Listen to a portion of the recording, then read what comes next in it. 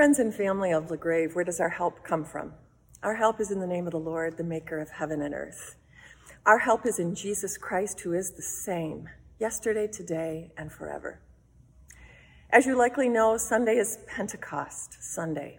It's the day that we celebrate and remember that the Holy Spirit was given to the church. The spirit of strength and power and comfort and leading and guiding and companionship. But it's also true that in addition to being given to the church, the Holy Spirit was also given to us. In fact, the Heidelberg Catechism, when it talks about the Spirit, gets very personal. First, the Catechism establishes that the Holy Spirit is eternal God. And then it goes on to say that the Spirit makes me share in Christ and in all Christ's benefits.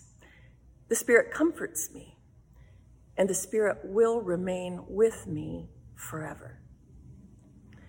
One of the ways that the Spirit impresses those truths upon our hearts is when we share communion together, which of course we will do on Sunday.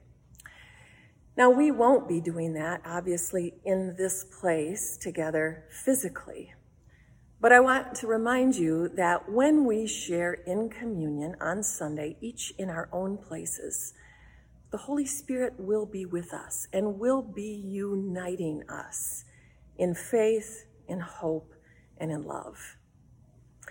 I also want to remind you that ahead of time, if you could prepare the communion elements that you'll share with your family before the worship service begins, that's a good thing to do. Perhaps even get your kids, if you're parents, to help you prepare the bread and the juice that you'll share during our communion service on Sunday.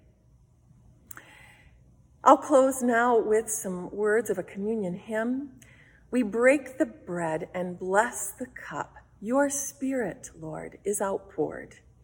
Made one in you, we feast in love until you come, O Lord.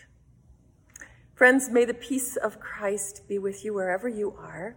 May he guide you through the wilderness and protect you in the storm. May he fill you with thanksgiving for the wonders he is showing you. And may he bring us all back rejoicing, face to face together once more. The peace of Christ be with you.